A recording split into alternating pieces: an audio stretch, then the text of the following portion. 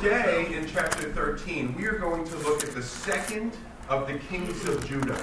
Now remember, by way of reminder, that the nation has split. There's a northern kingdom called Israel. There's a southern kingdom that is called Judah.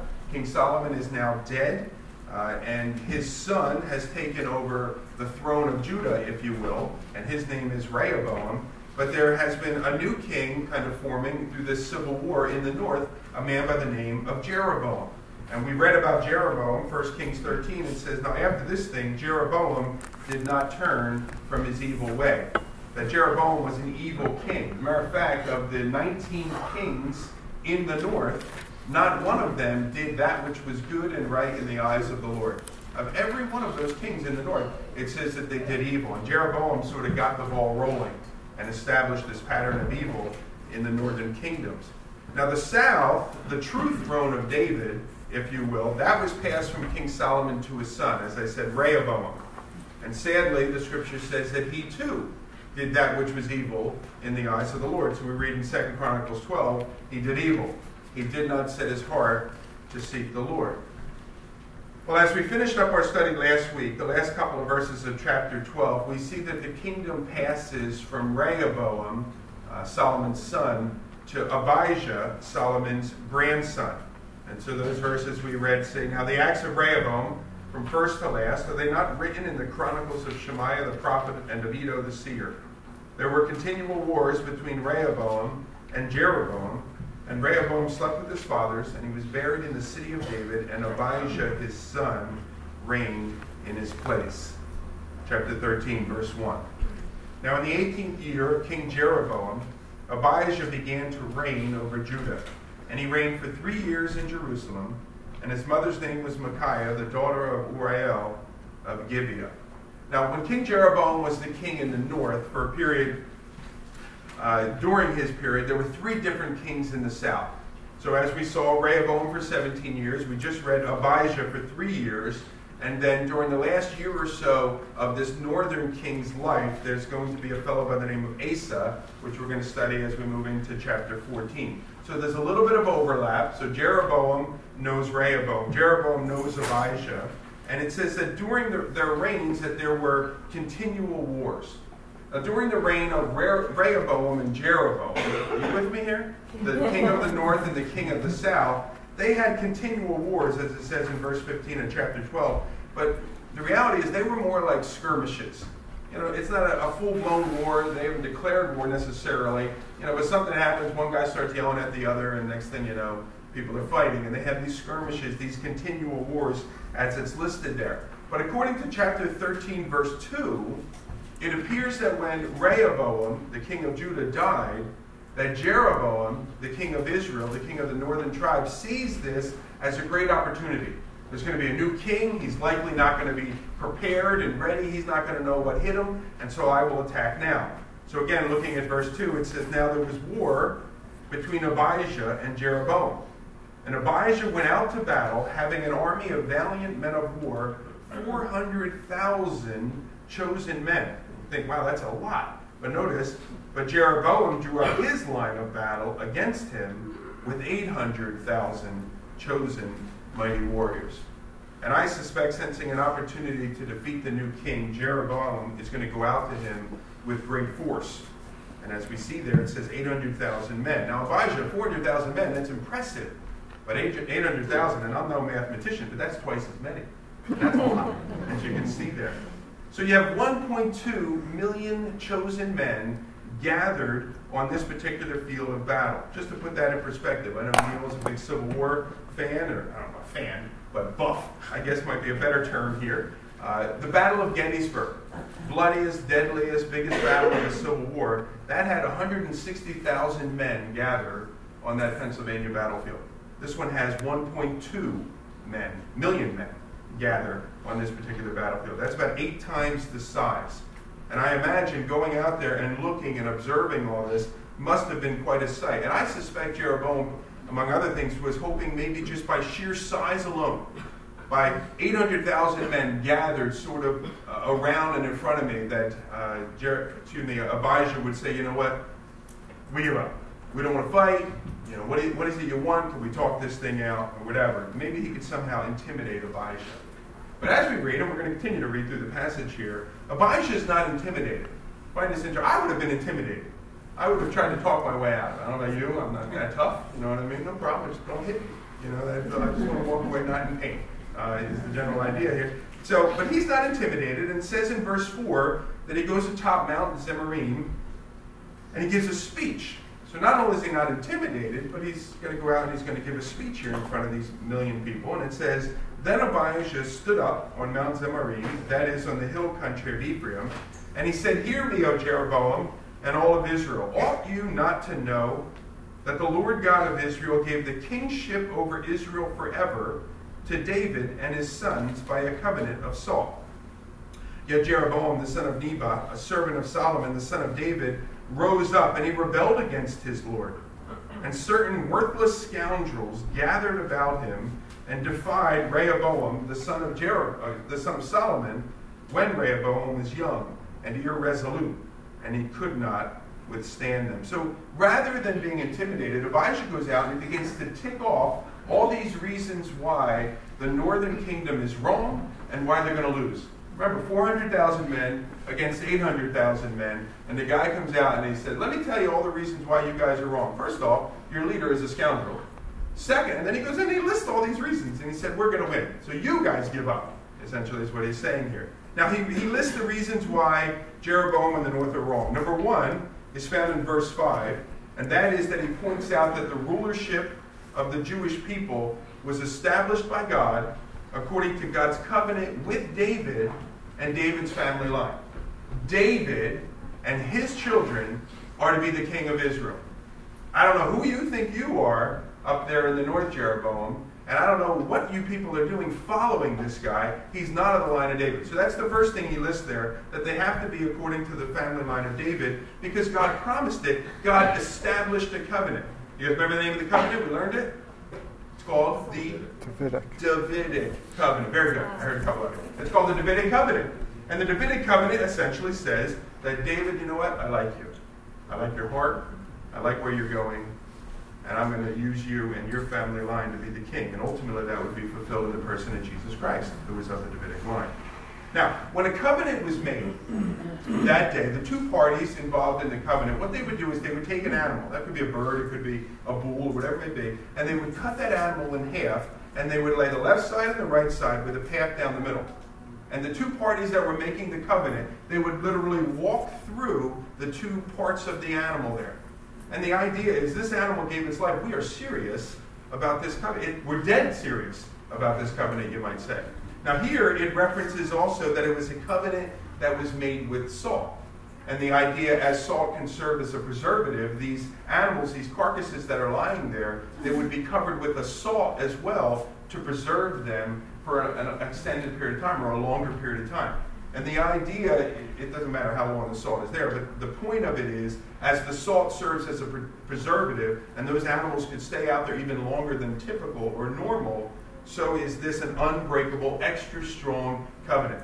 And so describing this Davidic covenant that God established here, it's referred to as being extra strong. It's an unbreakable treaty. And so his first point here, he says, look, you don't just get to rise up and declare whoever it is you want to be king. It doesn't work that way. God himself established an unbreakable covenant with the line of David. Now, the second reason that he gives here, Abijah now begins to debunk this myth.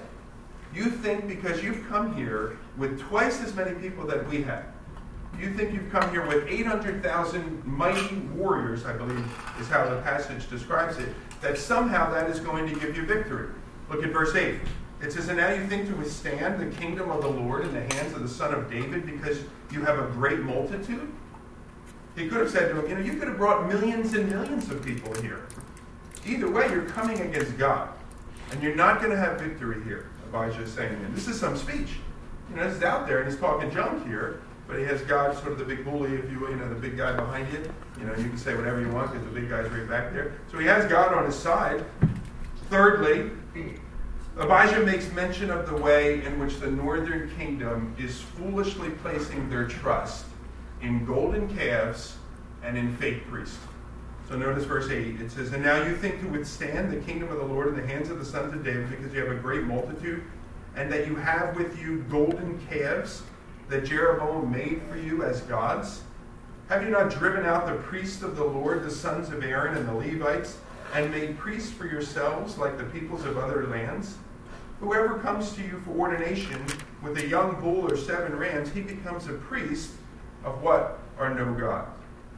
And so I think to put that in our words, he said, look, everything you're doing, everything you've done, everything you're doing is putting you on the opposite side of God. Do you really think you're going to come out victorious here? He says. And then he probably ends it with something like, come on, please, get for real. So he continues now. He lists these reasons why they're going to lose. They're in the wrong. But he also lists why Judah is in the right. And we find that here in verses 10 through 12. He says, "But as for us, the Lord is our God, and we have not forsaken him. We have priests ministering to the Lord who are sons of Aaron, and Levites for their service. They offer to the Lord every morning and every evening burnt offerings and incense of sweet spices, set out the showbread on the table of pure gold. And they care for the golden lampstand, that its lamps may burn every evening. For we keep the charge of the Lord our God, but you have forsaken him.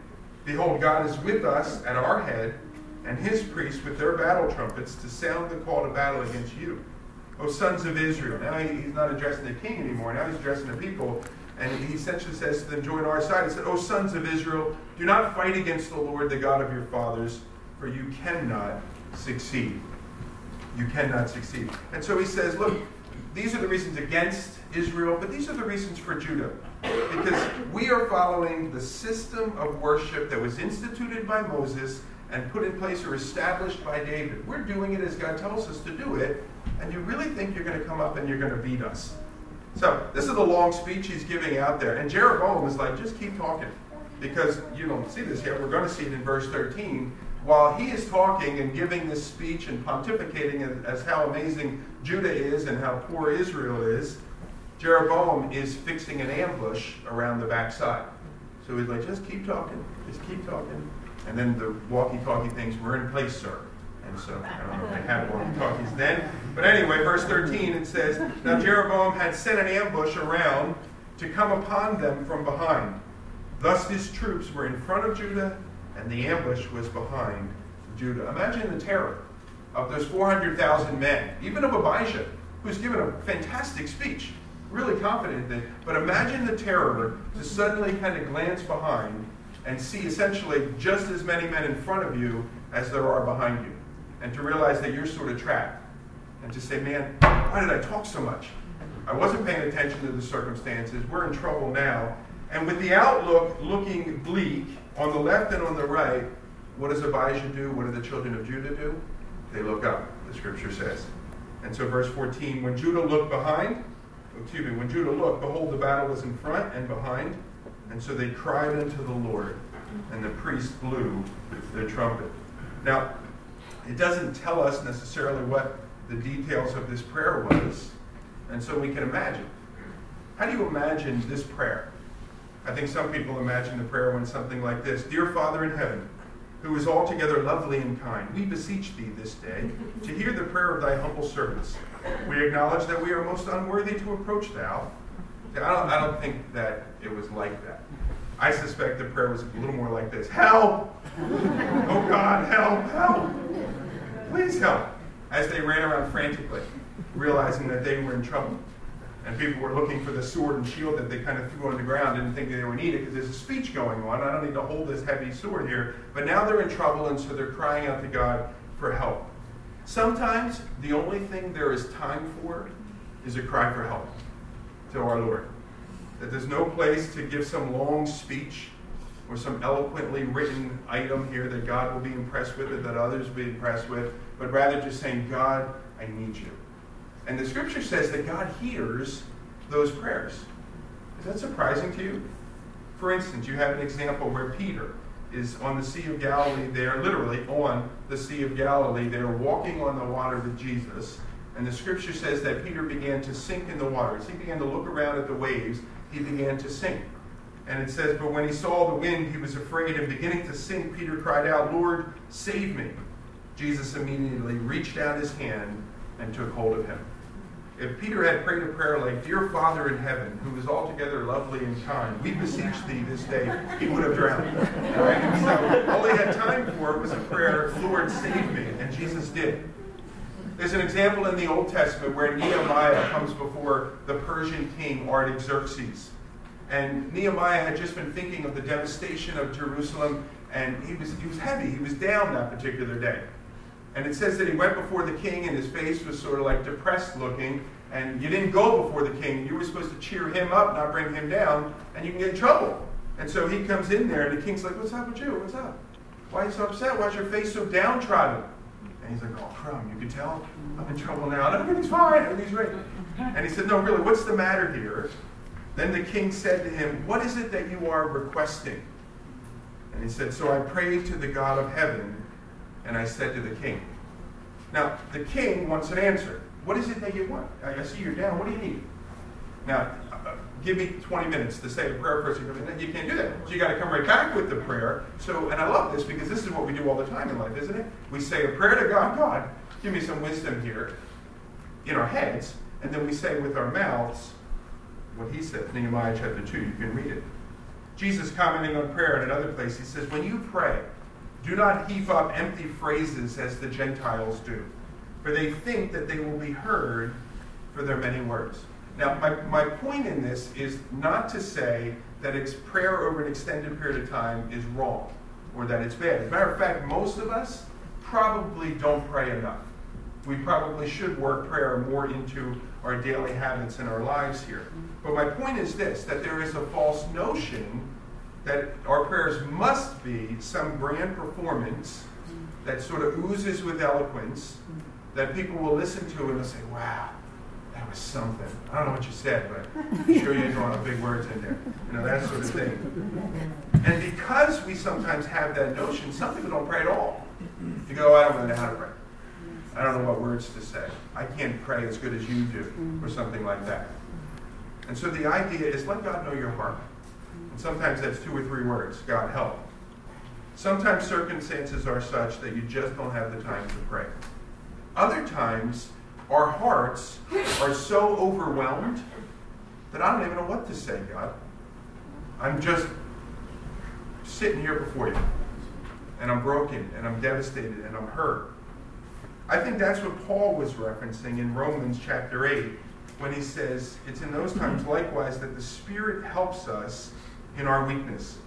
For we do not know what we ought to pray, but the Spirit himself intercedes for us with groanings that are too deep for words. It's in those instances as we just come, if you will, overwhelmed, and the Spirit himself intercedes for us or makes intercession for us.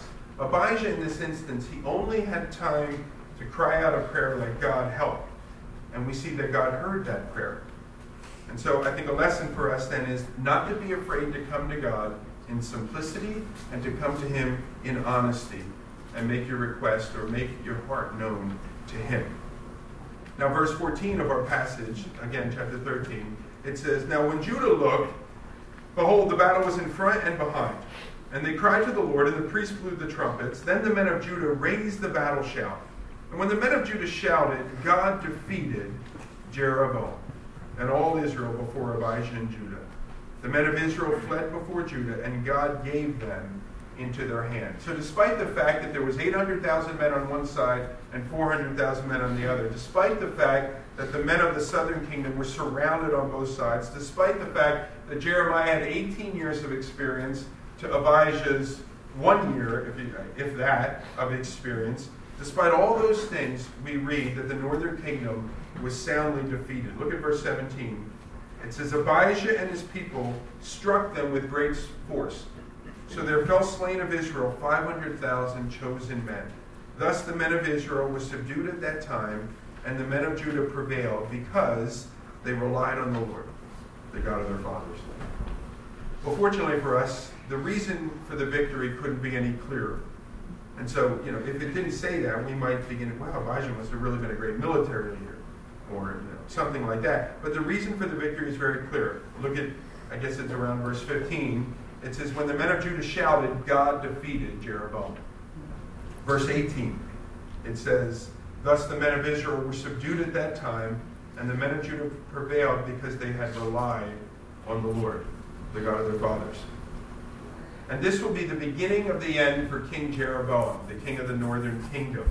Verse 19 and 20 goes on to say that after this battle that they were pursued by the men of Judah. We read that 500,000 men had died. And then as you continue to read verses 19 and 20, it says that all sorts of cities began to fall. It said Abijah pursued Jeroboam. He took cities from him, Bethel with its villages, and Jeshanah with its villages, and Ephron with its villages.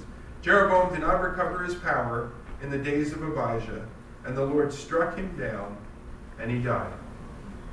So this is the only recorded event that we have of King Abijah, the king of the south here. He had a short reign. We saw in verse 2 that he only was king of Judah for about 3 years. And during those 3 years, verse 21 of chapter 13 says that he was able to grow strong. So he was successful during his short 3-year reign. Unfortunately, in that sort of that summary verse there, verse 21, the second portion, it says that like his fathers, he also sinned by taking multiple wives. It says he took 14 wives, and he had 22 sons and 16 daughters. I guess the good news is he only took 14 wives. He's getting a little bit better, I guess, than his dad. Solomon took 1,000 wives. His father, Rehoboam, took 78 wives. So I guess in comparison, 14 wives is doing pretty well. I guess, of course, but nonetheless, he sinned in that way as well. Verse 22, it says, now the rest of the acts of Abijah, his ways and his sayings, that they are written in the story of the prophet Iddo. And Abijah slept with his fathers, and they buried him in the city of David, and Asa his son reigned in his place. This is the only recorded event of Abijah in the book of 2 Chronicles. In fact, in the parallel passage that's found in 1 Kings chapter 15, it's also the only event. So this is the only thing that's been written about this guy. We don't know anything else about him except this major battle that he had against the north here. And if 2 Chronicles was the only place that we looked to draw sort of a conclusion, we said, so tell me about Abijah. What kind of man was he? If the only place that we could look was this passage in 2 Chronicles, then our conclusion might be something like, well, Abijah was a man of great faith. He clearly evidenced that faith when he led the kingdom of Judah, despite all odds, to victory against the north in the Battle of Zemarim. That would be the conclusion that we would draw. And from 2 Chronicles, that would be the correct conclusion. However, in 1 Kings, we have a little bit of additional information. So if you would please turn to 1 Kings chapter 15. And this additional information is not a contradiction. It's just information that wasn't provided for us over there in 2 Chronicles. And it leaves us with a very different impression of Abijah's life. So 1 Kings, it's to your left, a couple books to your left. 1 Kings chapter 15, it says this. Now in the 18th year of King Jeroboam, the son of Nebat, Abijah, it has an M there.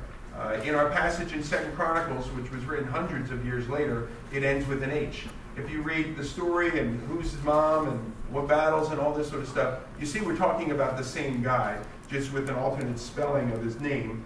It says that Abijah began to reign over Judah. And he reigned for 3 years in Jerusalem, and his mother's name was Maacah, the daughter of Absalom. And he walked in all the sins that his father did before him. And his heart was not wholly true to the Lord his God, as the heart of David his father. Nevertheless, for David's sake, the Lord his God gave him a lamp in Jerusalem, setting up his son after him and establishing Jerusalem, because David did what was right in the eyes of the Lord, and did not turn aside from anything that he commanded him all the days of his life, except in the matter of Uriah the Hittite.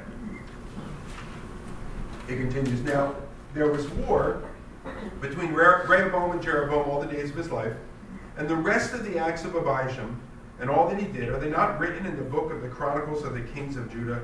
And there was war between Abijah and Jeroboam, and Abijah slept with his fathers, and they buried him in the city of David, and Asa his son reigned in his place. So we have these similarities.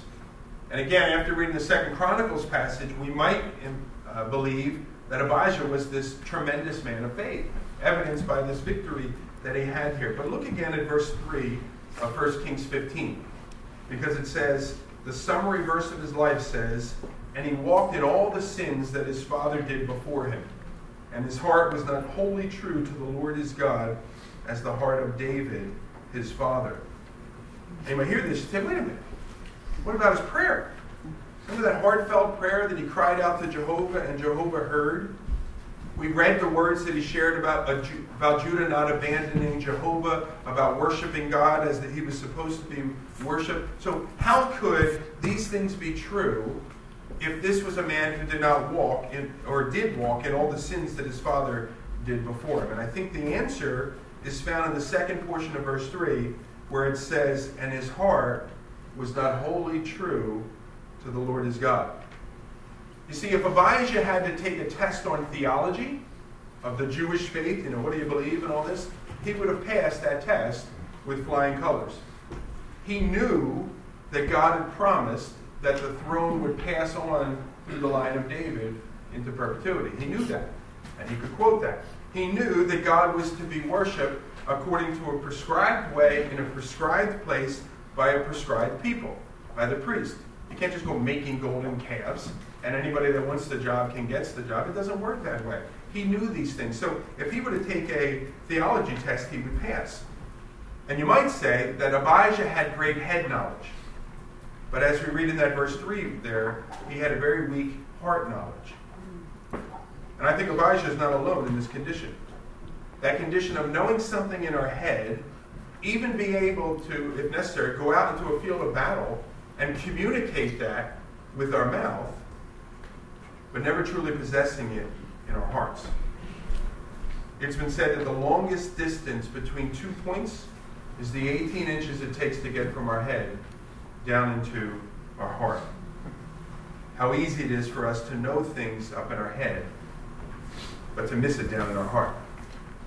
In Matthew chapter 15, Jesus quoted the prophet Isaiah, and he was speaking of the Pharisees, and he said this, he said, "This people draw near to me with their lips, but their heart is far from me." And if anybody could pass a theology test, it would have been the Pharisees. And yet the record is clear that the Pharisees, the vast majority of them, had no relationship with the Father. Another place, Jesus said, "Not everyone who says to me, 'Lord, Lord,' will enter into the kingdom of heaven, but the one who does the will of my Father in heaven. On that day, many will say, 'Lord, did we not prophesy in your name and cast out demons in your name and do mighty works in your name?' And then I will declare to them, 'I never knew you. Depart from me, you workers of lawlessness.'" Heavy words. Now, last week, when we studied the lesson of the life of King Rehoboam, we concluded that the lesson for each of us to learn was that Rehoboam did not set his heart to seek the Lord. It seems to me that the lesson from the life of Abijah is to make sure that the message gets down into our heart. So Rehoboam had the message. It was sort of resonating in his heart, but he didn't set his heart. Abijah, the message never got down into the heart. It was up here in the head, but never in the heart. To go to the Lord, this is a lesson for us, to go to the Lord with our head knowledge, laying ourselves before him and say, "Father, would you take this from my head and make it heart knowledge?" I think that's what David was talking about in Psalm 139. David said, "Search me, O God, and know my heart. Try me and know my thoughts, and see if there be any grievous way in me, and lead me in the way everlasting." A prayer like that, a prayer that David prayed like that, is asking God to use his word to expose every inch of us. It's asking God to search out the deepest places of who we are and to reveal his word to be true in our lives. The difference between head knowledge and heart knowledge is the belief that not only is something true, but the exercise of that truth in our life. And again, I think, to quote Paul, that this is what he was praying, if you will, for the believers in the city of Colossae. Colossians 1, he says, "And so from the day that we heard, we have not ceased to pray for you, asking that you may be filled with knowledge of his will and all spiritual wisdom and understanding, so that you might walk in a manner that is worthy of the Lord, fully pleasing to him, bearing fruit in every good work and increasing in the knowledge of God." The idea is that that which is in your head will get into your heart so that it affects the way you live your life. And so if we have just this knowledge that's up in our head, but it doesn't impact our hearts, then it will never have any positive effect that it's supposed to have. Now, what I'm not saying is this. I'm not saying, well, it doesn't, doctrine, things like that, anything I got to think hard about is not really important. What's really important is my heart. What's really important is how I feel. That's not what I'm saying. If that were kind of what we thought, we would have never brought a guy like Robbie in that can appeal to us with a logical argument. We would never study things like doctrine. We would never pay attention to those things. We would just come to feel good together. And as long as I was stirred, as long as I had goosebumps, then, we had a good day at church. That's not what I'm saying here. But I'm trying to draw the distinction between knowing stuff up here but not having it down here. And I think that's the situation that you have with Abijah. He's a man that knows all the answers, but he hasn't applied those answers to his own personal life. And so you have a circumstance where he cries out to God, and he's able to give God all these things. And despite the condition of Abijah's heart, God still answers his prayer. Isn't that amazing? Mm-hmm. Now why? Why does God answer his prayer? I think he does so for two reasons. Number one, because God is merciful. That God answers the prayers of people that don't deserve to have their prayers answered. It's the example of Scripture, it's the example of many of our lives, that God answers the prayers of people that don't deserve to have their prayers answered. I love what G. Campbell Morgan said on this in his book, Life Applications, for every chapter of the Bible. He said, the whole story, this one that we read here in 2 Chronicles, is another illustration of the truth to which the Scriptures and human experience bear persistent testimony of the unfailing grace of God and of his willingness to forgive and to deliver those who call upon him in sincerity, notwithstanding all of their unworthiness. It's an example of that in the Scripture, that our God is merciful. And I think it's also an evidence of the truth that our God is faithful to his word. So God had made a promise to David that upon his line, and we read that one passage earlier here, not because of Rehoboam, not because of Abijah, but because that David had set his heart to do that which was right, and God made this promise to him. And that reminds me of 2 Timothy chapter 2. I love the verse. Actually, it's the theme verse of our study in 1 and 2 Chronicles, in which it says, when we are faithless, he remains faithful. And it gives us the reason there, because he cannot deny himself. That's his character. Our God is faithful to his word. And so I have no doubt that some of us here today are thinking, you know what, I've blown it. You don't know the week that I had. I cleaned myself up pretty good today. I came in and I looked pretty good. And you might think, well, there's a spiritual fellow there. But you don't know the week I had, the month I had, the year that I have had. Surely I couldn't come to God in prayer. And then to you I would say, when we are faithless, he is faithful. So you could come to God in prayer. And I would also say that God continues to be faithful to his word. As Paul said to the Philippians, he says, I am sure of this. I'm sure. Absolute confidence is the way that word could be interpreted. Something that you can stand upon and build your life upon, a sure foundation. I am absolutely confident of this sure foundational truth, that he who began a good work in you will bring it to completion. And so if you strayed this last week, last night, this last year, you've grown distant from the Lord, be reminded that you can return to him because our God is merciful. And some of us here might be thinking, you know, I've been running on head knowledge. I can't remember the last time I asked God to expose me, to take the information I learned on a Sunday or in a daily quiet time or something I heard on the radio in a small group Bible study, and to take that information from my head and say, God, shine a light on my heart and expose me. I can't remember the last time I gave any serious thought to the implications of a biblical truth that entered into my mind. Maybe that's you. If that is you, then I encourage you, let the word travel the necessary 18 inches from your head down to your heart. Allow God to expose your heart. And we allow God to expose our heart, and it begins, and at least in my life, I don't know if I can point to a place in the Bible where it says the procedure to allow God to expose your heart, but in my life, I'll give you how it works for me, is when I come to the Lord and I finally stop. No more excuses. No more ifs. No more, well, if it wasn't for this guy or that guy. But I finally just stop and I say, you know what, Lord? You're right. Show me what you need to show me at this time. And then as the Lord begins to show that, I say, all right, Lord. And then we begin to walk in that. And so, you know what, you've been a bitter jerk. Maybe it's time you go apologize to some people. I say, you're absolutely right, Lord, I have been a bitter jerk. But I never go to apologize to people. Then has the work really gotten down into my heart? No. You know, Greg, you've been struggling with such and such an area. Yeah, you're absolutely right, Lord. But if I don't do something about it, then it hasn't gotten to become heart knowledge. Remember Paul's words there in Colossians, that you may be filled with all knowledge so that you may walk in a manner that is worthy. And so we allow God to expose us in our heart, how his word applies, and then after that has been done, we respond in obedience to whatever it is that he has shown us. So the lesson from Rehoboam, a heart set upon the Lord, fixed. The lesson here from Abijah, let it come from the head, let it get down into the heart. Amen? Let's pray. Father, we thank you that we can learn lessons from others and not have to go through them ourselves at times, Lord. Lord, how gracious, how merciful you are.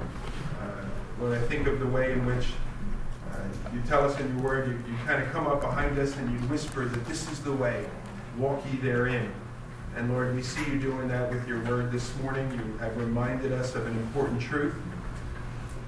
Lord, we don't want to be just Bible scholars. We don't want to win Bible verse trivia games or memory verse quizzes or anything like that, Lord, but we want to be people that take the things that we are learning and have them get down into our hearts so that they affect the lives that we are living.